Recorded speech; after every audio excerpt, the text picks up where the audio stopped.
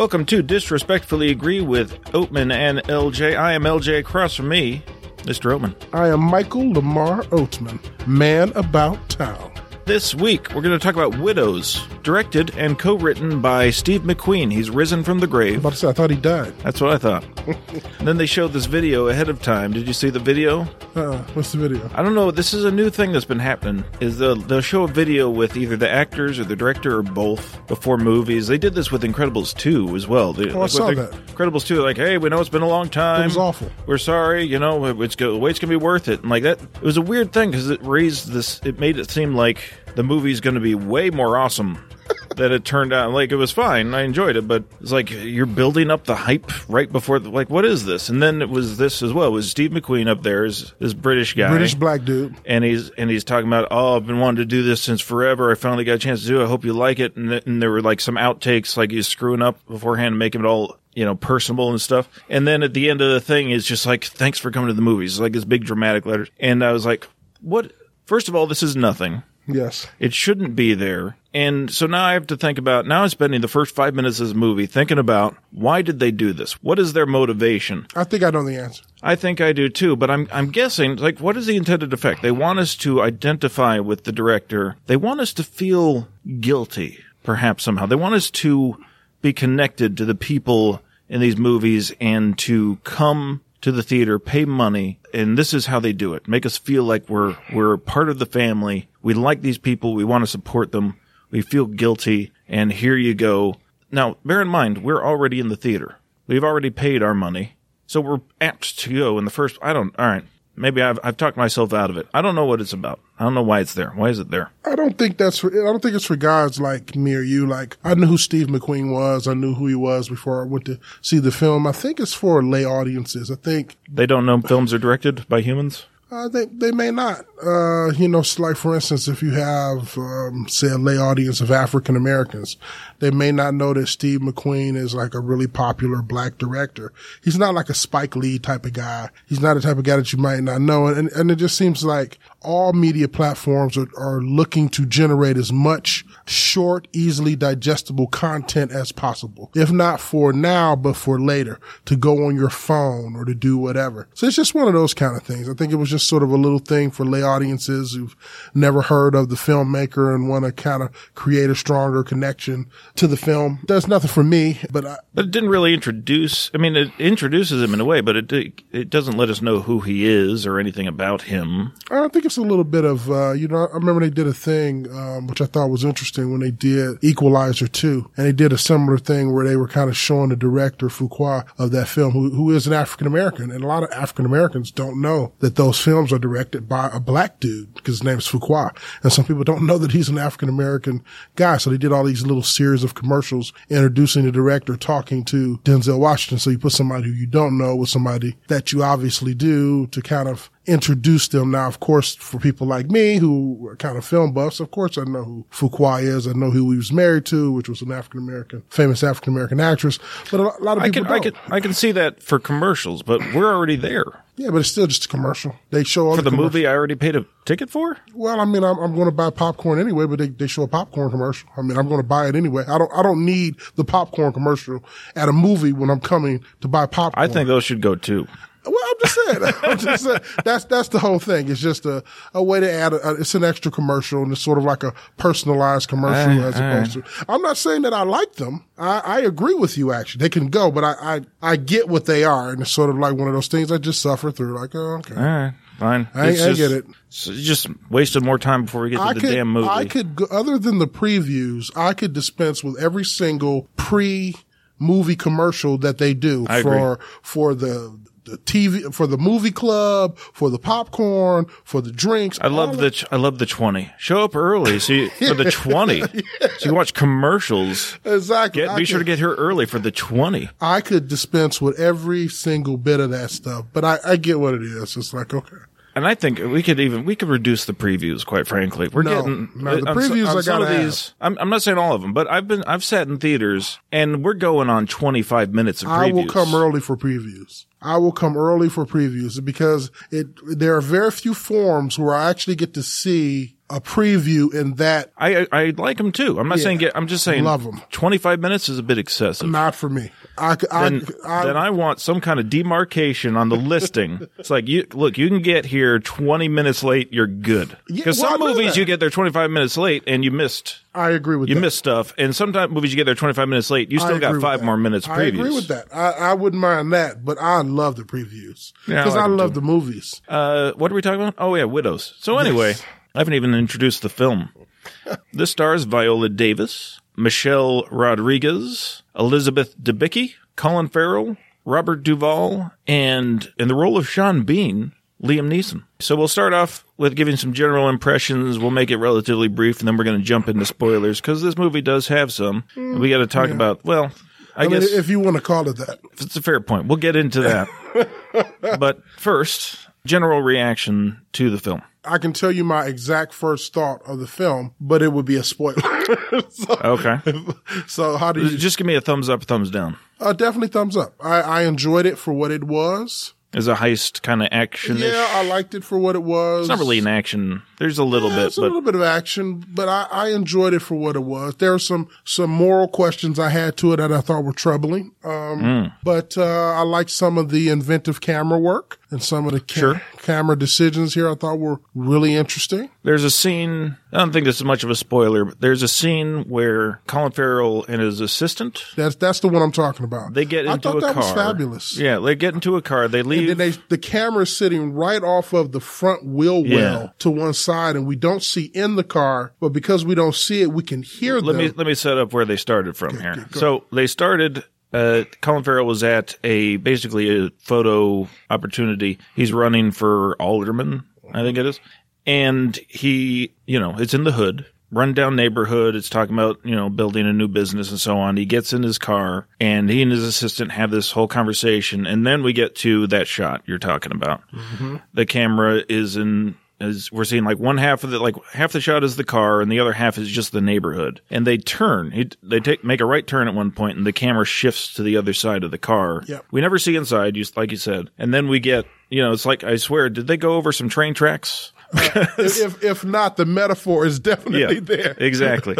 It's extremely that. Just going over the train tracks, and now he's in, a nice neighborhood. Just it's like a 4 minute car ride to get to his neighborhood. And part of the setup is that he has a house in the district, but it is at almost the farthest edge of the district to still qualify to be able to run for it, which is sort of this large, to me it looked like a plantation house at the edge of Chicago, of this very economically depressed district, which is clearly majority African American and majority probably people on the lower socioeconomic strata. Yep. So it was a wonderful shot, and like you said, it takes a few minutes, and if there are not train tracks in here, you almost just feel him as he crosses the tracks over into the nicer area. I thought it was a really interesting scene. And the dialogue in it is pretty interesting. There's some character stuff going on there. Yeah, we get to see the relationship between him and his underling, who is almost treated almost like a handler who was disposable, and then we realize that there's much more going on between the two of them. I thought it was really well done. So I'll say, I'll give it a modest thumbs up as well. I enjoyed it. I don't love it.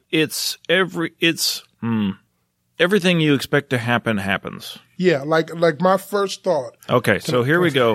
Now we're getting to spoiler talk. That's the rest of it, everybody. Warning. Here we go. I lived there in the beginning it takes us into a really well shot, I think, heist scene where we're in the back of a truck, and that was cool because we go back and forth between the camera shifts between the perspective of, and they're establishing the characters in their regular life and juxtaposing them against them being in the heist. One is bleeding, and then we switch back and forth. It's like the day before the heist. We see him juxtaposed. Yeah, wonderfully done. So at the end of this heist, there's an explosion that seemingly kills everybody. Literally, my first thought was, they're not dead. No, that's not what I thought. I thought that. No, I didn't. My first thought is Liam Neeson is not dead. Well, yeah, that's what. Yeah, he is not dead. He is alive. Yeah. I don't know how that's going to figure into the plot, but he is not dead. Yeah. Well, I wasn't, my first thought was they're not dead. And as I thought about it, I'm like, well, the only other actor we know from that heist is the Punisher, and I hate him as a performer. I like him. There's something about his super signifier kind of bag of tricks acting that rubs me the wrong way. He definitely is a bit of a indicator. Yeah, absolutely, 100%. In the business. It absolutely drives me crazy. His little bag of tricks. But so maybe he's never a different character either. No, he's always. What was funny is it doesn't matter what he is. Yeah. He's an accountant. He's the same guy. He's like the nice guy, deputy in Walking Dead. He's the same dude. The same dude. But yeah, I figure.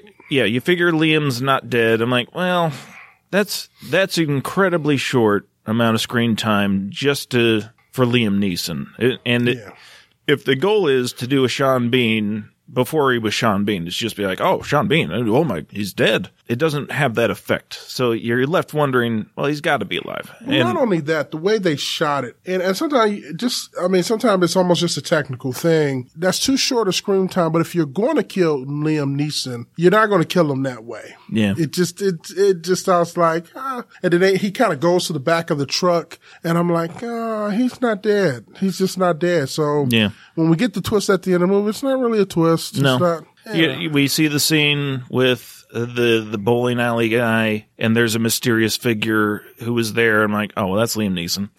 And then she goes to the house, and the dog's sniffing around. I'm like, that's gonna lead to something. I bet you Liam Neeson's there. Yeah, exactly. And then the dog starts barking, like, oh, he's definitely there. Yeah, exactly. And she doesn't open the door. And it's nice that she doesn't open the door. It's kind of like I thought it was a nice choice. It was a nice choice. I agree. A stronger choice. It makes no dramatic sense. No. But I did think it was a nice choice. It narratively makes zero sense, but okay. Yeah. And finally, his betrayal. Let me ask you a question. He becomes a different character. He does. I have a question for you. What happened with Liam Neeson's money? I don't understand it. He had 2 bags of money. Mm-hmm. We see him on the boat with Colin Farrell, right? And he has got a bag of money? Yes. And I assume that means that's for him? For Colin Farrell? I never understood that. Or is that Liam's boat now? I was also distressed with the woman that he's having an affair with, right?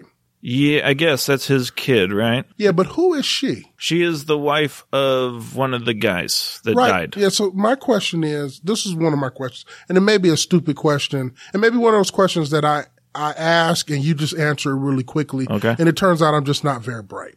Well, and that happens, and I'm at peace with that.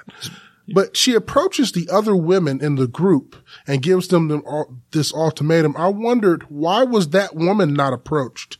She was approached. She was. She didn't show up. Yeah, I know, but I'm just saying she threatened them. Like they didn't jump in because they wanted to. Right. They jumped in. Why didn't she approached them with a threat? Why didn't Viola threaten her as well? Why was she not approached in that way? Because they didn't want to be a part of it anyway. She threatened their lives, saying, if you didn't do this, remember the little blonde looks up, because if we don't, she's going to tell these guys about us, and they're going to kill us. Why? Well, that was Rodriguez, but yeah. Yeah, you might be right. Why was she not approached in that way? That made no sense to me. I didn't have a good answer for that either. It just seemed to me like, was this after the driver was killed or before? I'm not sure. If it was after the driver was killed, maybe we can justify that. Like now it's real to her, more real than it was. But I even at the moment, I don't remember the chronology, but even at the moment I was like, well, she's letting her go, I guess, maybe because she's got an infant. Maybe. But the other one has kids. I know. You're right. It doesn't. I don't know. Because they literally say, I don't have an answer. Yeah, when they offered it, like, we don't want to do that. Like, their first reaction was, no, we're not.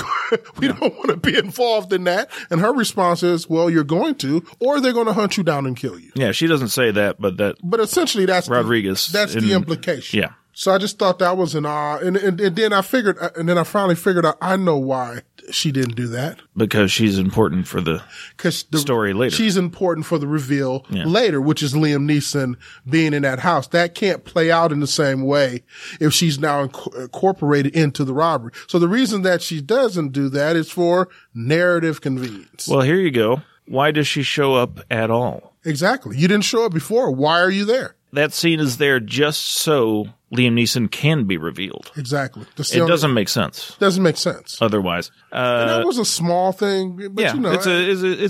It's a contrivance, and it's a bad one. You know, even though I loved her performance, the girl who played Celie in Color Purple, the other black girl in here. Oh, yeah.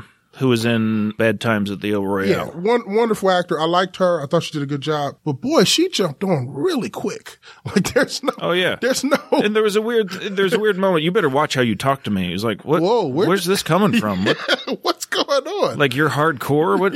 What's going on? We have no indication. It's nothing that explains how gangster she was out of nowhere. Yeah. And the glimpse that they give us of her, nothing indicates that. No, and she comes into the movie like a third of the way in at random.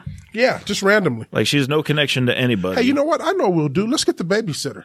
Like that makes no sense. Yeah, she just needs money. I mean, but you know, we get introduced to her before she's the babysitter. It's just like, why are we following this random character out of nowhere and there's this convenient, oh, I've seen that guy before at my salon and all this convenient stuff. Exactly. The character I had the most problem with was the Robert Duvall character. Why? Because he's so clearly JFK's dad? Well, with and Chappaquiddick? The main problem I had with it is I felt their treatment of that character was morally reprehensible. Explain. They make sure that every single time that we see his character, he is an utter monster.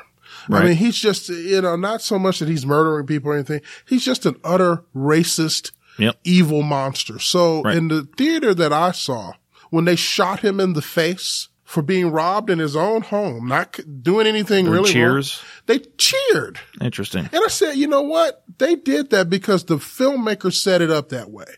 So that they were almost setting it up saying, hey, huh?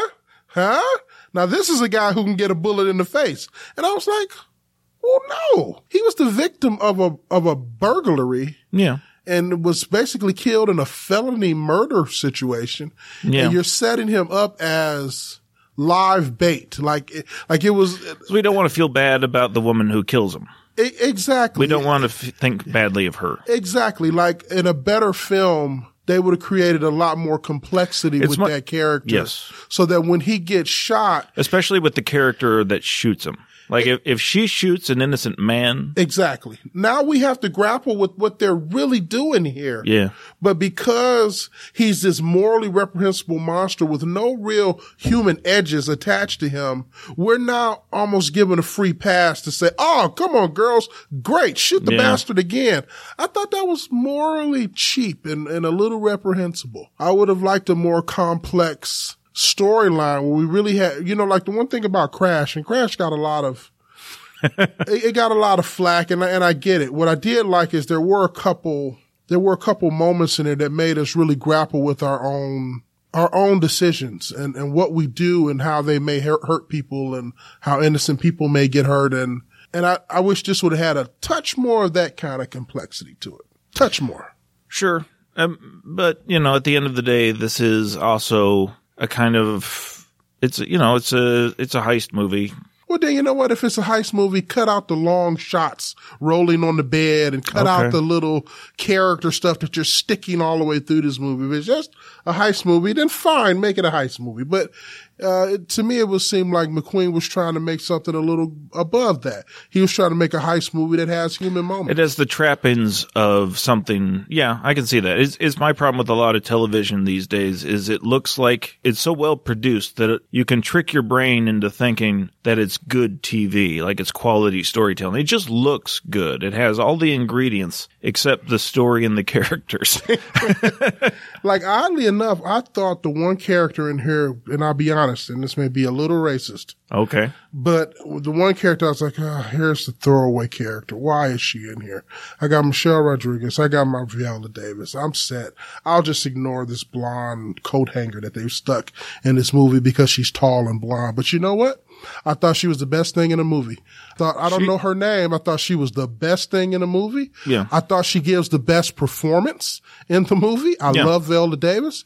I don't know the girls. I thought she was the biggest. She's the biggest arc of any character by for sure. far. Yeah. I thought she was phenomenal. I think she was one of the few characters who's actually dealing with sort of this devolution into this horrible life that they're kind of meeting into. I love the scene where she's basically trying to whore herself out to get plans for the heist. And then she has Viola Davis confronting her and she's like, she basically says, look, we're in a moral quagmire here. I don't need your judgment. Yeah. We're about to commit we're about to commit robbery here. Don't judge me. Yeah. I thought some of that stuff was phenomenal. I thought she did a really good job. I was a little depressed to see, Lucas Haas. Yeah, I'm looking up his, I was reminded of that. It's like, that kid, man. I'm like, am I that damn old? I remember when he was a kid. Actor, like, have I gotten that old? I'm afraid you have. I mean, not me, but the kid from The Witness. Yeah, that's the kid from The Witness. I'm like, because I was sitting there, my wife was like, where do I know that guy? I'm like, wait a minute. That's not the old guy right there. The old businessman is not Lucas Haas. Yeah, he's born in 76. Yeah, so that would mean that I'm old with him. Because I remember when he was a kid. I remember too, but yeah, I came to those movies later. Oh, you bastard. But yeah, I loved her scenes with him, because usually those are kind of throwaway, but I just thought they were nice. There's more than a touch of cliche to that relationship. True. But they're well executed. There's something to them. There's something to them. I really liked her performance. I thought, and I didn't think of it until you said it, but it's true. She by far has the cleanest and best and biggest arc in the entire picture. We actually see her go through a crucible and come out on the other end. Mm-hmm. And not only that, we get to see her find her strength. Absolutely. It was the really good job. And even the stuff with her mom, like that scene. That's a rough scene. And it's funny. She never says what the mom has had to do to survive, but we get all of that without them being heavy handed with it. Mm-hmm. I thought that was the way she slaps her. I was like, wow, that's pretty good. Yeah. And then the scene with Viola Davis is where she makes a turn. Absolutely. On that, which is, it's a good scene. I felt like the embrace was a little rushed. Like they go from slapping each other to the embrace relatively quickly. It's like, I get it. I can buy that. I get it, but it's just a little, it's like, It's almost, let's embrace now. We need to get back to the heist. Yeah. We got to move this along. I also didn't understand the villain in a way. Which one? The one who is killed in the accident, the one from the guy who played Get Out. Out, yeah.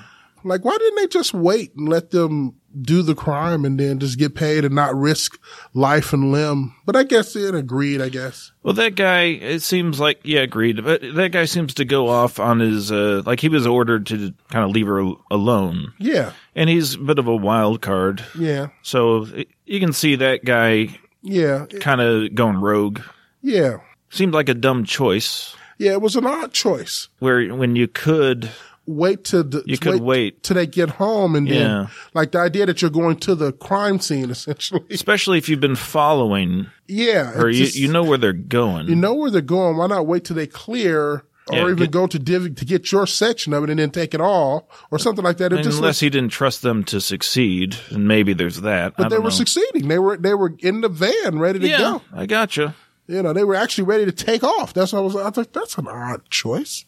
It almost felt like they needed to, and again, it's almost like the plot doesn't work. It was almost like they needed to get rid of him so they could do like the real big reveal, which is the Liam Neeson reveal. Yeah, I guess. They didn't want to go through the messy, I really wanted that scene to be something with Liam Neeson. I did too. I was like, oh, okay, this is the payoff. This is what it's going to be all about. Because he literally has no arc in the film. No. No natural arc anyway. They make him another character in order to justify the end, which makes no sense. It's just, again, it comes back to, well, what happened to his money? Mm-hmm. I mean, there's an offhand reference to like, there was too much pyrotechnics, so he didn't get all the money he wanted, except he grabbed the bags. He's carrying them. He's got the 2 bags. I don't.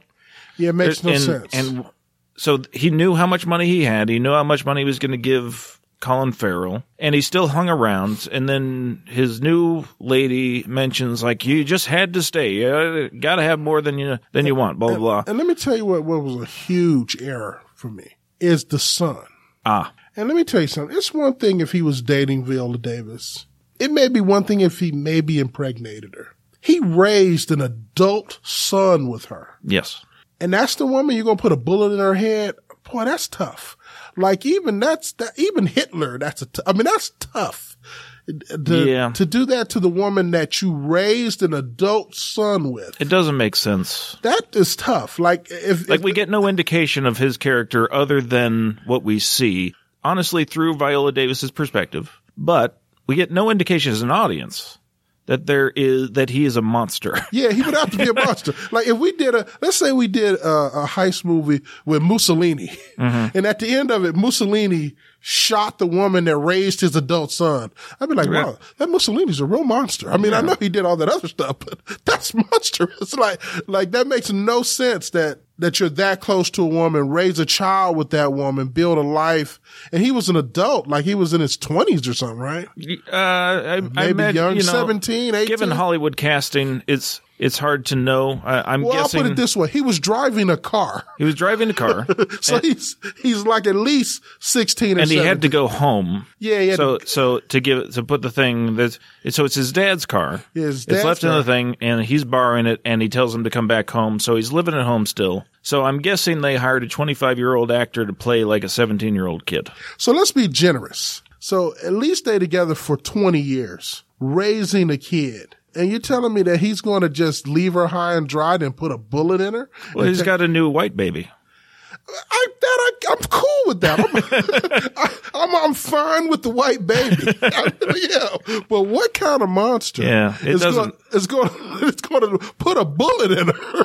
Yeah, and then take I was like, man, that's a real monster. I think there are dictators. I mean, I think it's that are not that big a monster. It's there to be shocking, and it is, I guess, but it's not in a way where it's shocking in the way like when in a horror movie. There's that anticipation for something to happen, and then a cat jumps out, and you get that surprise. Yeah. And it is a surprise, and it's a cheap gag, but it is not real suspense. It's not real horror. It's not real anything. It's just like, here, this is going to be shocking, and it is, but it's not meaningful. I would have rather have had Viola shoot him. Well. Out of in a rage of some sort. She kind of did. No, she almost shoots him in self-defense because he goes to the car to get the money. And then he remembers, he's like, oh, damn, I got to shoot Viola Davis. And then he goes back to shoot her, and then she pulls the gun up first. So it's almost self-defense that she kills him because he's about to kill her. He's about to put a bullet in her. Yeah.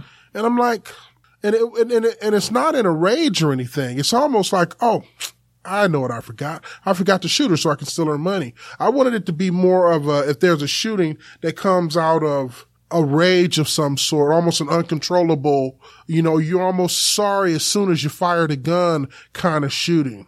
That maybe that might come from a Viola Davis. I did think this is odd.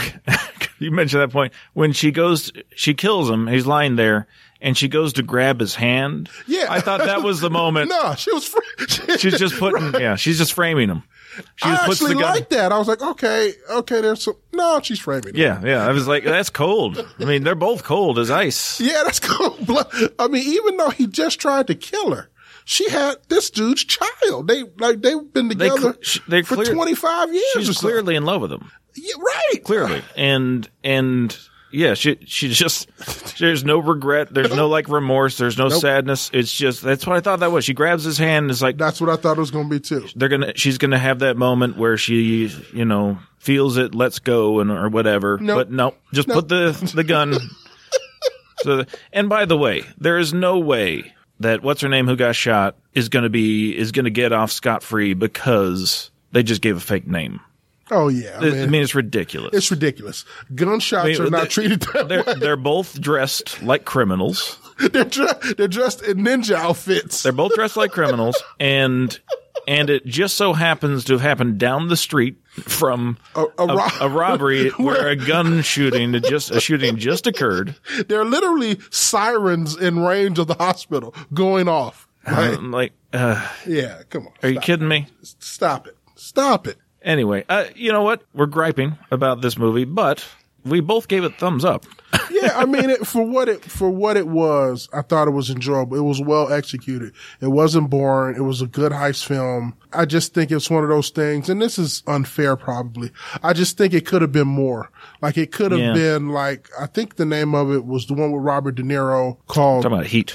No. Oh, The Heist. Yeah, The Heist, which I think is a better film. Heat, I think, is a better film than this. Well, but that's Heat. True. That's like saying, fair. If you want to go with Heist, I don't care for. I think Heist was a better film than this. Maybe. Because at least Heist owned its pretentiousness. It was like, it's Mammoth. Yeah. Yeah. I'm a pretentious heist film. That's how this is going to roll. And it owned that. This one, I think, tried to straddle the fence a little bit, with the luxurious shots. Trying to be heist, but also be Lethal Weapon. Yeah, exactly. It tried to own both sides of it, and I don't think it successfully does either one super well, but I think it's a good film. It's a good film. It's enjoyable. It's a good Saturday night. I just don't think that it kind of, and you're right, comparing it to Heat is probably ridiculous in and of itself, but it never goes near those kind of heights where you have these, But you're right. There are a few moments where it seems like it's trying to. Yeah, we're trying to go that direction. It just doesn't get there. But it's solid. Yeah, it's fine. And I will say this. You told me, like, before I even saw it, you're like, oh, you're going to love it. I was like, why? Guess who did the score? I was like, I don't know. Who you got? Hans Zimmer. And I'll tell you this. Of the Hans Zimmer scores I have heard, this is one. Okay. It's not good. It's well, I'll tell you what. As Hans Zimmer goes, like this was... It's not intrusive. Sure, but it's as bland a Hans Zimmer score as I've heard in a long time. It's like, I think he does a lot of his work on an iMac anyway. And it feels like he gave this one a good weekend. You have a Hans Zimmer grudge. It really did. It's just in the scenes where there's any music, it's just relentless percussion. I thought it was repetitious. It's just there. I thought it was fine. It's TV music. It didn't disturb me. Like, I've seen some. No, you're right. I've heard some where it's just intruding. And I'm like, okay, enough already. No, it's inoffensive. Yeah, it's inoffensive. Yeah, but why would you get Hans Zimmer for that? If you're not going to be offensive, that's what he does. So this is like a waste of his talents. And in local news today, composer Hans Zimmer was found beaten on the streets. No. This is how the news goes. In local news today, Hans Zimmer picks up his phone and dials in his performance. That's what this was. This was so phoned in, and it's fine. Whatever. It's not I don't care, really. It's fine. It's as Hans Zimmer-y generic as Hans Zimmer can get. But it's not a big deal. You don't need them. All right, and with that, please check us out on disagreepodcast.com. We are on the Apple Podcast app, and we are on the Google Play Music Store. And please drop us a review and let a friend know. Friend, loved one, or enemy. Let them know about the show. That's the only way we'll get this thing even bigger. And with that, we will talk at you next week. Bye. Peace and chicken grease.